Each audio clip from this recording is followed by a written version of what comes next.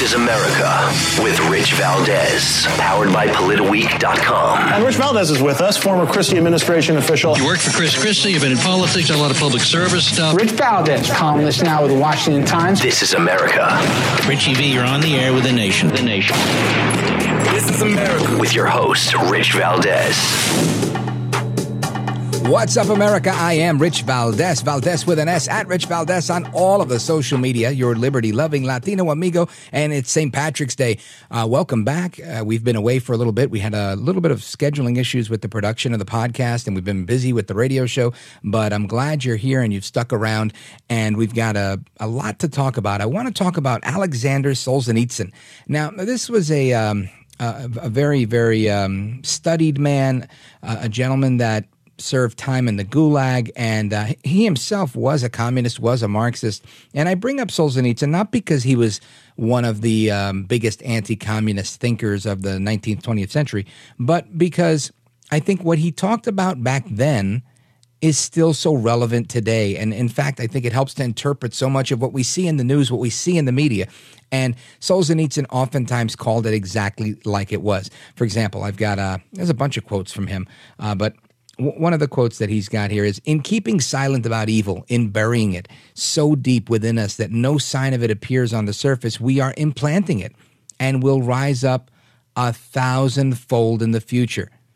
We then neither punish nor reproach evildoers. We're simply not protecting their trivial old age. We're thereby ripping the foundations of justice from beneath new generations." I mean, it's self-explanatory to me, but I think we see this today. We've become so apathetic. People say it's voter apathy. I say it's general apathy, right? The fact that crime can persist the way it's persisting in big cities like New York. I know some people will just say, oh, but there's always been crime in New York. It's a big city. You can't stop crime in big BS. I grew up in New York. That's not how it works. Let me explain. When I was a little kid, I remember there was lots of crime in New York City, and I would ride the trains with my mom, and that's how we got around. You know, you jump on the train. The train near me was the D train and the Q train. And so we'd either go into the city, downtown Brooklyn, or to Coney Island. And for the most part, everything was okay. But when crime started to spike, I noticed that difference. And I remember my mom talking about the safety patrol group back then with the Red Berets, the Guardian Angels, led by Curtis Lewa, who later became a colleague of mine. But when I was a kid, these were, you know, the people that were keeping the train safe because the cops were outnumbered by just thugs in the streets that were willing to do anything. And again, it was because the cops weren't empowered by the mayor at that time. And that's what comes to mind immediately for me when I think about what Solzhenitsyn's saying in how if we don't hold the evildoers accountable, this goes on to allow them to multiply their years and to, in effect, take away or doom the generations to come. And that's so true. And all you have to do is be forceful, right? You have to take a strong approach. Like Dinkins took a backseat to crime. Giuliani came in, cleaned up the city, and he was a tough talker, but he meant it. People knew this was a guy who had taken down the mafia with death threats. This was a guy who attacked the FARC, the Fuerzas Armadas Revolucionarias Colombianas, right? I think that's what they were called. I could barely say that. But the FARC, and they were a terrorist group out of Colombia, narco-terrorists. And this is, so he was this tough-talking federal prosecutor, district attorney, and people were serious. They knew he was serious, and they were serious about being careful around Giuliani. So he cleaned up the city, and it continued into the Bloomberg administration beyond 9/11. And it goes to show you that's what happens. Now, people argue with me every now and again. They say, you know what, Trump isn't so tough, blah, blah, blah. Look at everything that happened. Nothing happened in reality, right? There weren't any new wars. There wasn't any major provocation. And I do believe it's because whatever you want to say, because they thought Trump was crazy. Whatever they thought is irrelevant to me. What's real is that things didn't happen, whether they thought he was crazy or whether they knew that because of his bravado or his ego or his tough talk or his tough stance, that he would take action on things. And it just makes me think about, and I'm jumping a little all over the place here, but it all comes full circle to me with good versus evil here. We're talking about this drone that they're saying, collided, bumped. You know, the media tries to soften the blow oftentimes for what really happens here, and typically for Joe Biden and his ineptness, his weakness. And when you see the video of this, it's absolutely clear that the Russians are not playing games, right? They went out of their way to very aggressively take a chunk out of our drone. I think in any circumstance, any other country would presume this is, an attack. You've just attacked a U.S. military drone. And that could have been a manned drone, an unmanned drone, a plane, a base, right? I don't think we should, if you attack a police robot car or a police car, they're going to give you these the same charges that they would if you were attacking the police station. It's the same public property destruction charge. So the arson charge doesn't change because it's a police car versus the police station. So my point is, this should be taken seriously, and it's not being taken seriously enough. So what we're doing now is exactly what Solzhenitsyn said. A quote again. Inside us, this is the same one? Shoot, no, here it is, in keeping silent. Right? In keeping silent about evil and burying it so deep within us that no sign of it appears on the surface, we're implanting it. So we're currently implanting the evil in order to cover up for Biden. And Solzhenitsyn continues, and he says, and it will rise up 1,000-fold in the future. He's right. This is only going to get worse. What do you think Russia's going to do when they find out that they could be as aggressive as they were? Just watch the video. I put it on social media, at Rich Valdez with an S if you want to see it. But what do you think they're going to do when they can go ahead, and it's the equivalent of going across the hall to shoulder check somebody in an empty hallway. Think about high school or whatever. This was a very clear provocation. And they want to see how far they could go. This never happened under Trump. And it's not because I'm a fan of Trump. It's because Trump did it the right way. Jimmy Carter was also weak, and we saw that. And guess what happened? As soon as Ronald Reagan was elected, he brought the hostages home from Iran, because people will take advantage if you let them. If you don't let them, they won't do it.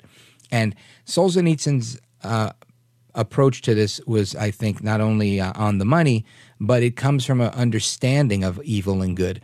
And I think that's important. And I want you to hear a little bit from a documentary on good writers that's from the Solzhenitsyn Center on YouTube. Listen to this. I had to study at school, but also at the mathematics and physics department, because it was extremely dangerous to study literature in the Soviet era. It could land you in serious trouble. Furthermore, Rostov-on-the-Don is a small southern town, quite different from central Russia. The Russian spoken there is not very good. There are no Russian landscapes. I discovered all that for the first time in 1939 at the age of 21. That's when I began to realize what I had been deprived of. So that's Solzhenitsyn describing everything he learned while he was studying. And this reminds me a lot of a friend of mine who I talk about all the time, right? This is the guy that makes my coffee in the morning. Cuban guy, came from Cuba, from Havana, Cuba, on a jet ski to Key West, and with multiple people on the jet ski, and not all of them made it. And he's a big anti-communist. He hates the communist regime, yet he's a very liberal Democrat in terms of his politics here, which, baffles a lot of people. But what's interesting to me is that he also learned, he only left Cuba because he went to the university and trained to be a lawyer.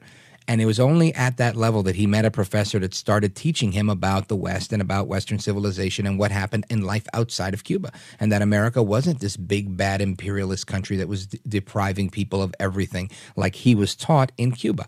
Now, you might think AOC, the Squad, so many people in America that tend to lean to the left, that ideologically align themselves with left-leaning politics, would agree that America is an oppressive place. But, for every one of them, I could probably find you 1,000 people who found nothing but opportunity in the United States. And this is coming from me. I'm not even an immigrant. My parents are born citizens, but there's nothing but opportunity in the United States, right? My parents didn't graduate from college. I ended up going to college, dropping out because I didn't like their liberal stance.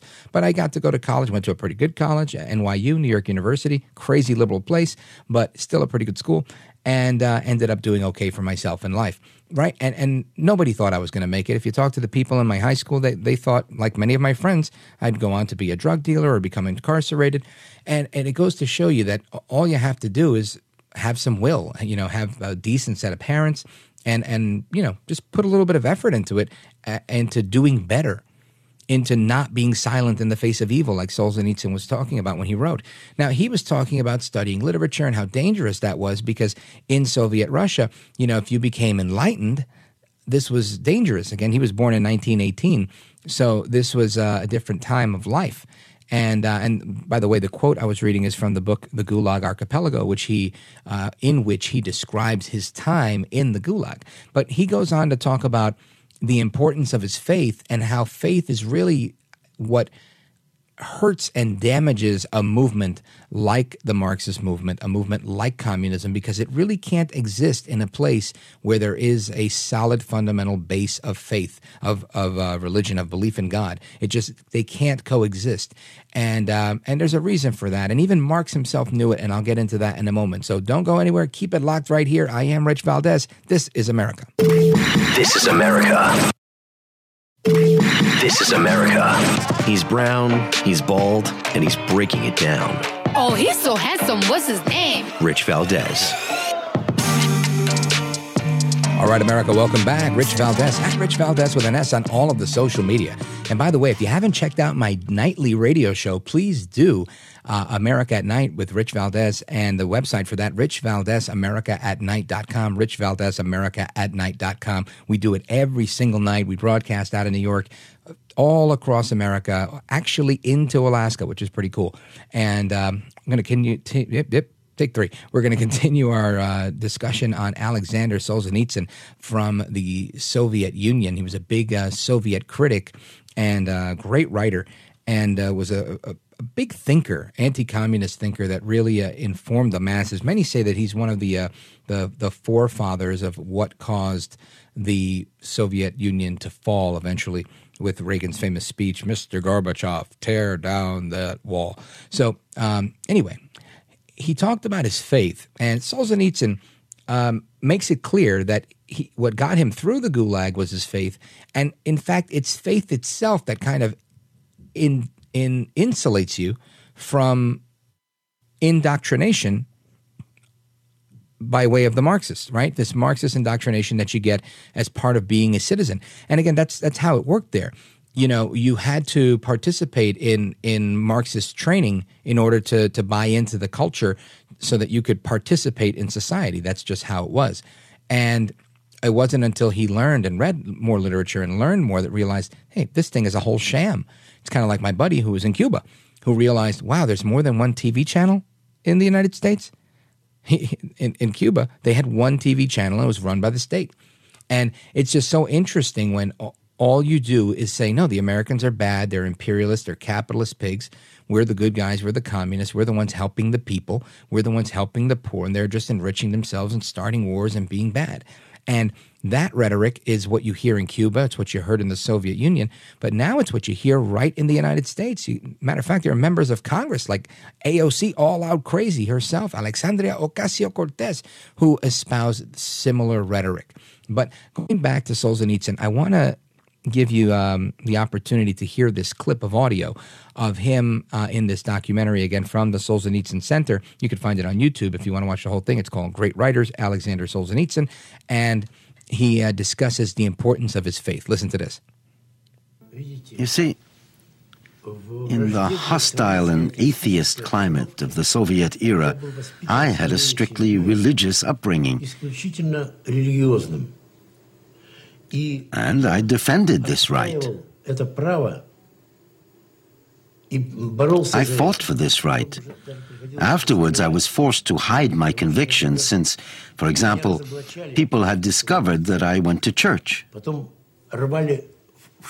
school, the crucifix I wore was torn from my neck. It was a way of saying, look at him, he's the enemy. And yet I coped with this difficult period at school. But towards the end of school, when I was 17 or thereabouts, they began to teach us about dialectic historical materialism, and I was totally captivated, completely won over. And I became an atheist and a Marxist. However, I did not immediately realize what this actually involved. I was to discover this much later. First, I went off to the front, and even there, at least initially, I thought along these lines. So Solzhenitsyn makes it very clear that it's this battle, again, between good and evil that really explains Marxism and just about everything else, and in my opinion. And I think it's an accurate depiction, right? Professor Paul Kengor from Grove City College, he's got an excellent book called The Devil and Karl Marx.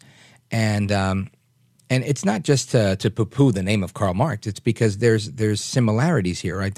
It's Marx that brings up the church and faith and all of that. He writes, far too many people, however, separate Marx the man from the evils wrought by the oppressive ideology and theory that bears his name.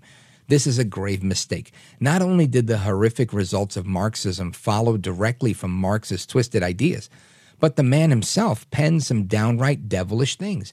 Well before Karl Marx was writing about the hell of communism, he was writing about hell itself. Quote from Marx, "Thus heaven I've forfeited. I know it full well." Now, Marx wrote that he forfeited heaven, and he knew it full well in a poem in 1837, a decade before he even wrote the Communist Manifesto. And he went on to say, "My soul, once true to God, is chosen for hell." Now, that certainly seemed to be the perverse destiny for Marx's ideology, which to date is responsible for the death of over 100 million souls in the 20th century alone. No other theory in all of history has led to the deaths of so many innocent people. However, the father of lies has got to be involved. There's no other way, right? At long last, here in the book by Professor Kengor is a close and diabolical look at, or a look at the diabolical side of Karl Marx, a side of the man himself whose fascination with the devil and his domain would echo into the 20th century and continue to wreak havoc today. And it does. We see it all the time. It's a very unfortunate portrait of a man and an ideology with a chilling retrospective look on evil that really should never have been let out from the pits of hell. And a fascinating look at how there's so much evil attached to this ideology, which, again, I think people don't give enough credit to how deep of a thinker Marx was, and how he himself tied these things directly to forfeiting his soul, right? And saying, you know, his soul that was once true to God is now chosen for hell because he'd opted this lifestyle of communism. So fast forward to today, where does that leave us? Well, it leaves us with somebody who is a strong and direct adherent of Joseph Stalin, who was, again, a strong and direct adherent of Marx. And that's Vladimir Putin. Putin's not some sort of Boris Yeltsin.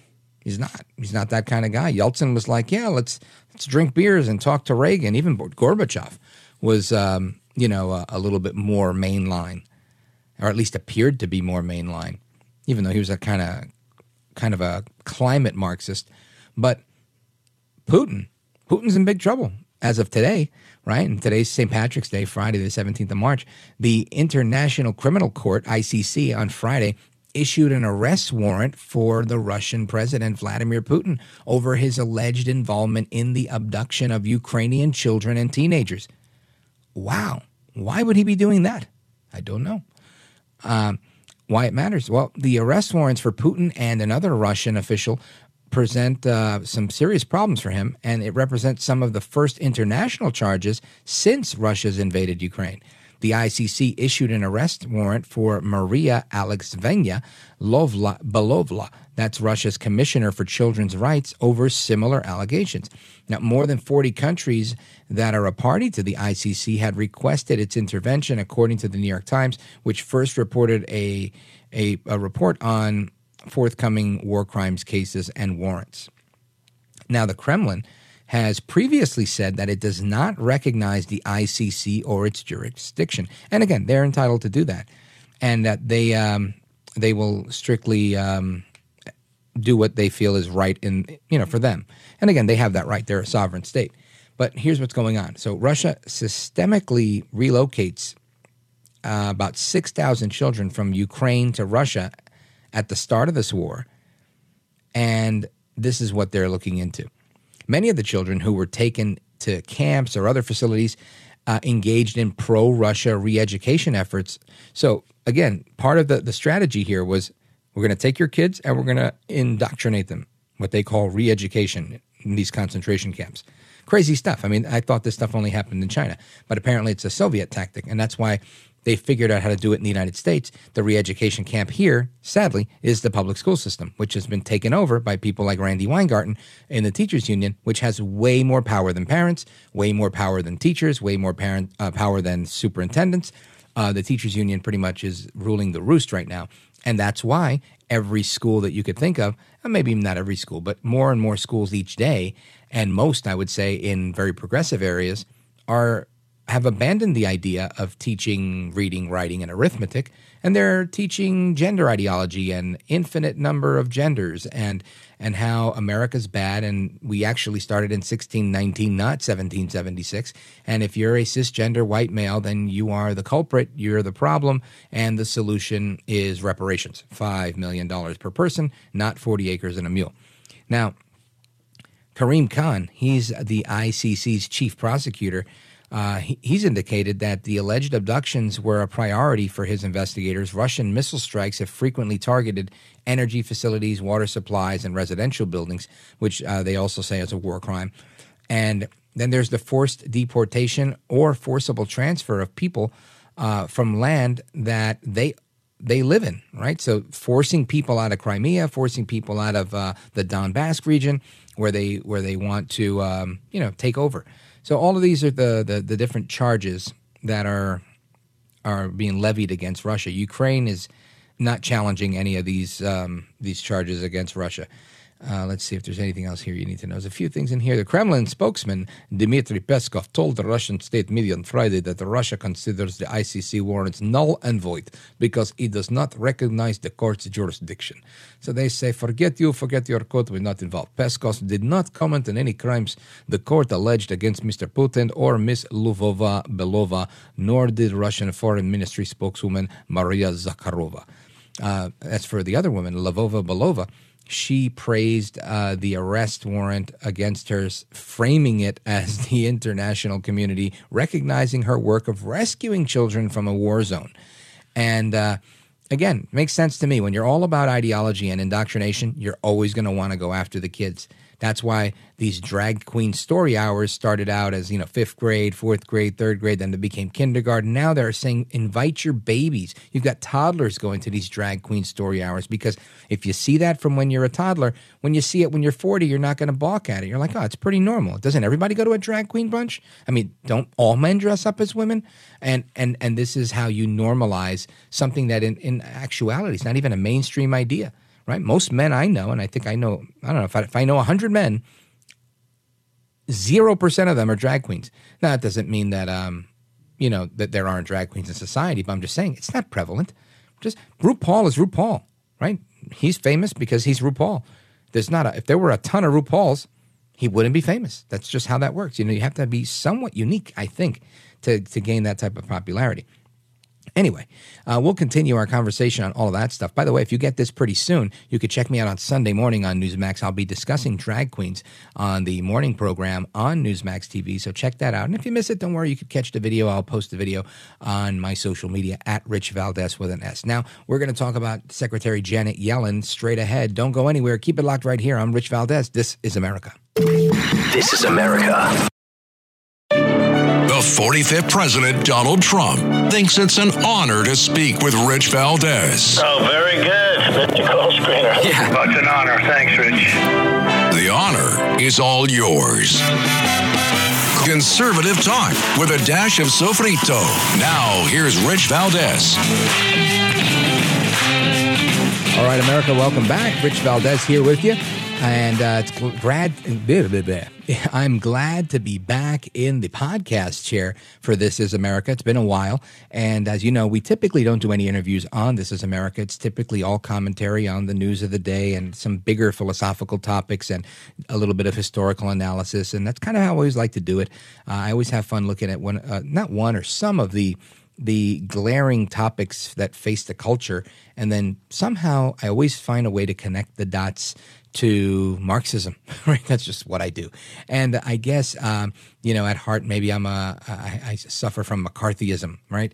But I do believe that the Red Scare wasn't a scare. The Red Scare was a warning. And sadly, many people didn't take it seriously. And here we are today with so much of what they predicted would happen actually happening. And people are scratching their heads thinking, how do we fix it? And I don't know if there is a fixing. At this point, I think it's kind of like when you have those forest fires where they're like, why can't you put it out? And they're like, yeah, we're just trying to contain it. But they don't even think about trying to put it out because it's just too pervasive. They kind of let it burn.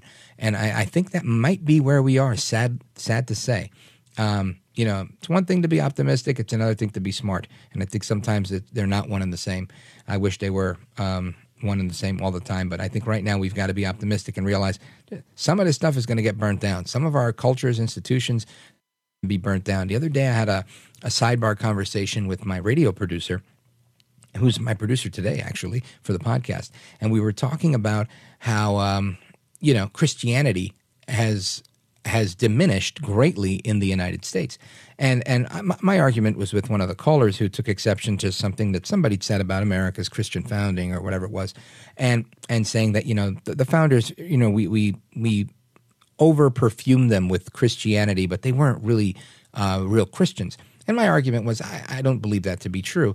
I mean, you look at the writings of so many of these men, even Ben Franklin, who was a known deist who said, look, yeah, I believe in God, but, he was, a liberal by many standards today. Even he, had a very strong faith. But for the most part, these guys were led and guided by their faith. And it's fascinating to me how, if you look at just every writing, every courtroom that was built that had the Ten Commandments, we have to move the statue of the Ten Commandments out of the way now because they're in public courtrooms and people are freaking out about it. But the reality is that's how everything started. Everything stems from the Enlightenment. And it's the Enlightenment of these men that were enlightened toward God who informed the thinking of our founders, guys like John Locke, guys like Sir Edmund Burke, Montesquieu. So there were so many. So to me, it's a useless or a weak debate to go down that road. To say that that's happened in the last 50 years, I think you're 100% correct. Anybody who says, religion and faith in Jesus has declined in the United States in the last 50 years, 60 years, 100% sure has. But to say that it started from a place that was weak, no. We started a whole war to fight England over not praying in their church and not paying their taxes. I mean, so I think those are so strong in the body politic at the time of the revolution, those issues and that resentment towards those things, that it started an entire revolution. So I don't think that we could say that those guys weren't solid. But that's where we are today. Today we're in that depraved nation that Solzhenitsyn talked about, where we've ignored evil and now it's back, 1,000-fold. And we're seeing it. We're seeing it all over the place. We're seeing every day there's a new teacher molesting a student. Every day there's a new person being arrested. Yesterday on the show, we talked about a guy who was chemically castrated for his sex crimes against a child. And these things just seem more prevalent. Now, of course, we can make the argument they've always happened. We just didn't know about it because we didn't have the internet. We weren't so connected.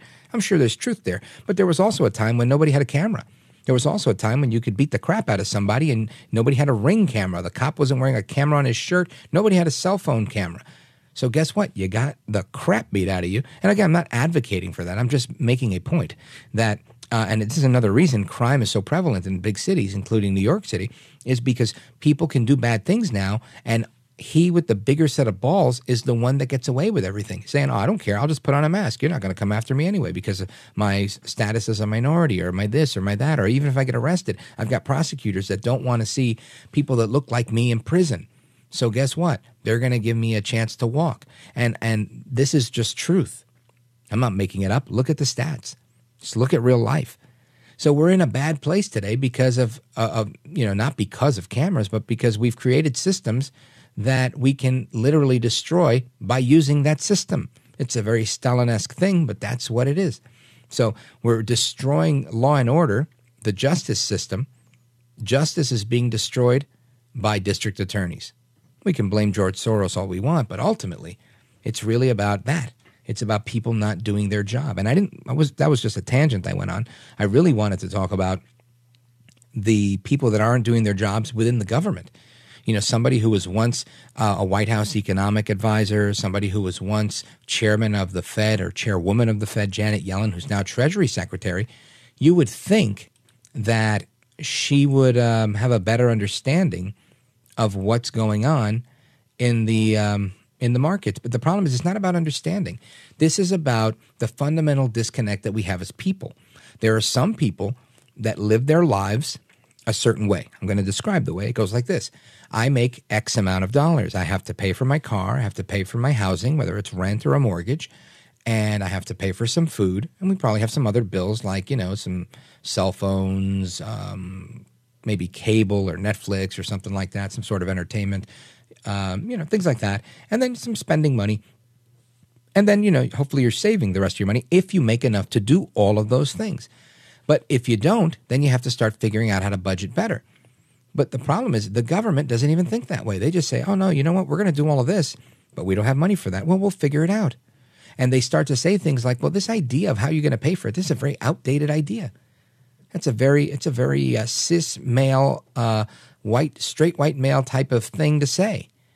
And it's racist. No, it's not racist, but that's what they'll allege, that your idea that you have to have money in the bank to pay for things is wrong. So they'll just start making these expenditures, and guess what? They'll borrow it. And if there's a debt limit, they'll say, hey, let's raise the debt limit. And they'll continue to spend and spend and spend, and we're reaping the reward of the seed of debt. And that's called inflation. We've been rewarded with inflation, and it sucks. And the more that we spend, the more that we will use quantitative easing to print more money. It will devalue the more money, the more inflation we'll have, and the less the dollar is worth. This is literally cutting off your nose in spite of your face. It's stupid, and it doesn't work. That's why we're now imploding our economy through a recession. And they're trying to do it little by little so that you don't feel it as much with little rate hikes here and little rate hikes there. But people are starting to feel it, and the unscrupulous amongst us are feeling it the most. Banks like the Silicon Valley Bank, who had a focus on anything but making money, and clearly what happened? They're failing. I mean, you can't make this up. I wish I had these clips of audio, but they had videos, both Signature Bank and SVB, where there was such a focus, like the guys who ran the bank, the CEO and the rest of the C-suite level people, had videos that they made for commercials where they were saying things like, no, we won't fail. We'll make sure everything's paid. Everybody will be okay if we fail. Like, how do you make a commercial like that so tongue-in-cheek, and then you actually have a bank failure? It almost makes you think, did they know ahead of time? Did they care? Did they already have a deal where they said, hey, let's get all this money, and then, we'll blow it all and whatever. The government will bail us out. We'll call it FDIC insurance. It won't be a bailout like AIG back in the days. It'll be like whatever. I think the whole thing is crazy. But Secretary Yellen, she sat down for a hearing, and this was on Wednesday. And let me tell you, a lot of people asked a lot of questions of her. The first one that I've got here that I want you to hear is Janet Yellen at a hearing on Thursday, and she was saying that the debt ceiling simply must be raised and that they will not negotiate with Republicans on the full faith and credit of the United States. Listen to this.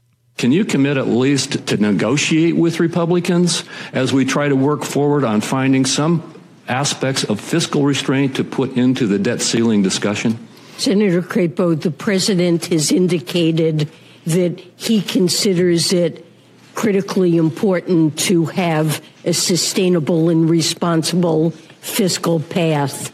And he's put on the table in the budget a number of ideas, many ideas about how to grow the economy while also cutting deficits. And this is a matter that he is very prepared to discuss and negotiate with Republicans.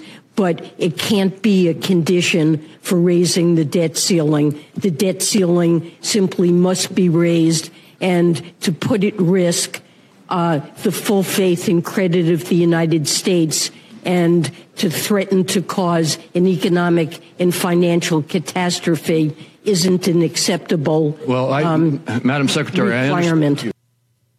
Okay. So now I think two things are at play here. Number one, I think there is a convolution, right? So I think she's convoluting the fact that if we don't raise the debt ceiling, that we're somehow putting at risk the full faith and credit of the United States. Those are two different things. I think the full faith and credit of the United States is constitutional, and it has nothing to do with the debt ceiling, right? So not raising your debt limit doesn't mean you won't pay your debt. And this is the part they fail to understand. You know, if you have $2,000 a month in income and you now want to borrow $1,000 in a line of credit from your bank, you can't go to your bank and say, listen, if you don't lend me this money, I'm going to default on my bills. I'm going to go bankrupt. They don't care. Right? They don't care. It's not their responsibility to offer you more money in the line as a line of credit so that you can go ahead and spend the way you want to spend. And this is the same way here, right? Your commitment to pay your bills has nothing to do. It's separate and apart from taking out that line of credit to raise your debt limit per se. So, this convolution, I think, it's shameful, and maybe she really believes that, but it's not true. It's not one and the same. And the other thing that we have going here is that we're threatening to cause an economic and financial catastrophe. Now, I don't think that anybody's threatening to cause an economic or financial catastrophe. I think what they're saying is if we should not borrow more money and we should figure out how to do this with the money that we have without raising taxes, without borrowing more. And in the world of Yellen and those that think like her, I'm going to call them, for lack of a better word, Democrats, they believe that doing such a thing will somehow cause a catastrophe. No, it doesn't cause a catastrophe for maybe the guy that won't get some money right now, or you won't be able to spend as much. And that's where it becomes catastrophic when you tell a politician they can't spend anymore. When you say, what do you mean? But I need money for my Homeland Security bill. I need money for the bridges in my district. I need this and I need that. Everybody has a pork project. And if you put a limit on those things, it's, oh boy, then I can't spend as much. They start wringing their hands. They get really upset. Oh boy, that's what's going on. That's what we're seeing here. And this is the problem. So I think we need to take a closer look at this. And yes, Senator Crapo is correct in this one. She needs to negotiate with the Republicans so that we don't have this problem. But again, she's not realistic. And when you hear her voice, to me, it sounds she's so out of touch. She sounds like she's way, what's the term Don Lemon uses? Beyond her prime, past her prime. I believe that Janet Yellen is past her prime. I guess if I say it, it's a problem. When he says it, it's okay. Janet Yellen, at a hearing yesterday, she says, I don't believe the deficit spending is the main cause of inflation. No, lady, that's funny because we only got there when we spent $6 trillion. Listen to this. Would you agree those are the top three causes of inflation? Deficit spending, high energy costs, and supply dislocations? I don't believe that deficit spending is one of the main causes of inflation. I mean, inflation is too many dollars chasing too few goods.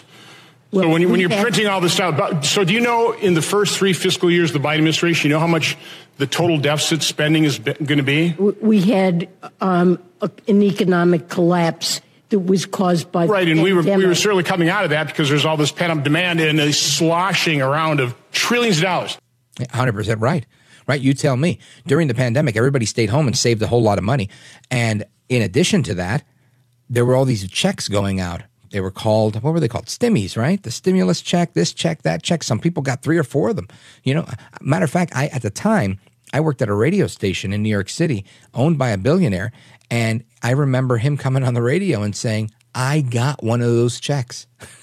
And he was shocked that he got a check for like $2,500. And he was like, why would they send me a check? You know, he's like, I'll have to pay tax on that now. It's like unnecessary tax burden. He was complaining about the check. Point was, That's 100% right. There were trillions of dollars in all this money that we'd sent out there. People were looking to spend things it wasn't a pandemic that caused the economic collapse that we had. It was the way we responded to that collapse by Dr. Fauci and Deborah Birx and so many others saying, shut it down, 15 days to flatten the curve, which turned into, a year and a half of staying home, which broke people mentally, it broke people emotionally, and it broke people financially. And the nerve of Janet Yellen to come here and say, I don't think so, that wasn't, that it's causing the inflation. No, ma'am, you're wrong. You're wrong, and you're borderline not that smart if you really think you're telling the truth. And I tend to think she's not telling the truth.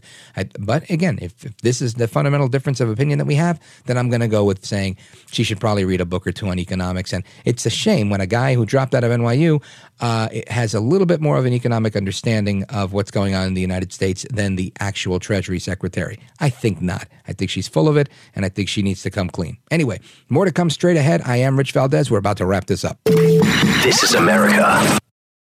This is America.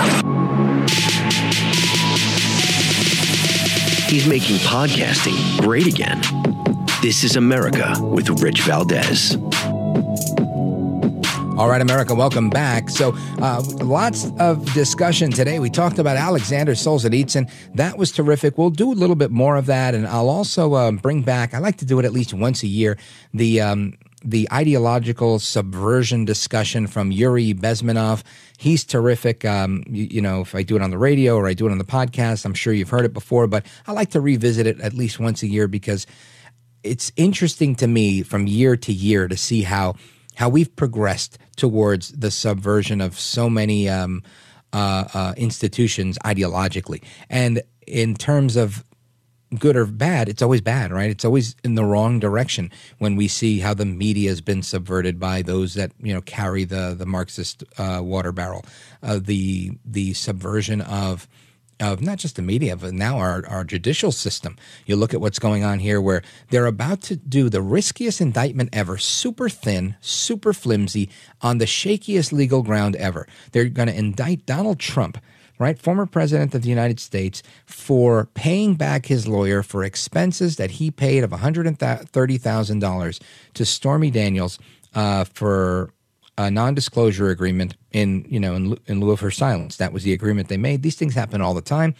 I think many of us have dealt in one way or another, if you're in a corporate environment, with a non-disclosure agreement, NDA, and somehow they're going to try and pin this on Trump as somehow being illegal, either how he paid back his lawyer, and they're going to get his lawyer, who turned on him, wrote a book called Betrayal or something like that, and who is himself a convicted felon who was in jail. The guy was in jail and he's out of jail. And the only reason he got out of jail is because he agreed to talk bad about Trump. So now they're going to use this star witness, a convicted felon who clearly has a bone to pick against Donald Trump. This is their only witness. And this is what they're going to hang their whole case on. And he's been making the rounds. The guy was on CNN. He was on MSNBC saying things that Donald Trump is a narcissist and he's this and he's that. Again, if I were going to court and I was going to testify against somebody, I would try to be an objective witness. At least, you want to play the part, right? Don't go out there bad-mouthing the guy because they're going to pull you to shreds. They're going to tear you to shreds on the witness stand. So I don't think they get the conviction against Trump. I think they're going to indict him purely for political reasons to say, hey, we indicted Trump on X, Y, and Z, and hoping that will put a 20% dent in his polling, because he seems to be polling pretty good into almost the 70s, like 69%. He's doing well. He's doing well against DeSantis. He's doing well against Biden in some matchups. There was one that came out where it said Biden beats both of them, beats DeSantis and Trump, whichever one runs. Don't know which of these polls I can believe. All I can do is talk to my guys that have come before me that were in the Reagan administration who told me there wasn't a single poll until like a week before election day for president back in 1980 where they said Reagan's got a shot. And I was here in 2016. I saw the whole thing where they said, there's no way he could, he's a reality star. That'll never happen. Blah, blah, blah. Right? And it happened. Why? Because people like what Trump says. Not everybody is, under 40 years old. Not everybody believes everything they're told in the media. there are people that have lived life and realized, you know what? Oh my gosh, yes, we like making money. Oh my gosh, this is good. Yeah, it's a good idea to fight your enemies. It's a good idea to hang tough. It's a good idea to repeat what Reagan did, things that even Kennedy talked about when it comes to tax revenues. And those things worked, but they only benefit the people. They don't benefit the government. They don't benefit the deep state. They don't benefit the politicians who've got their hands out. So you got to pick which side you're on. And for many in Washington, they've already picked their side. They're on the side of money, not the side of the people. And that's where we need to be. You know, I always close out this show saying, if you stand for nothing, you'll fall for anything. Right? That's Hamilton. And the only thing necessary for evil to triumph is for good men to do nothing. Good men, that's you and me. That's all of us, the men and women of we the people. And that's Sir Edmund Burke, Lord Acton, and others who have been quoted saying that. So now's the time. You've got to stand up for America more now than you've ever stood up for her before. Take care, America. Hasta la próxima. I'm Rich Valdez, and this is America. This is America.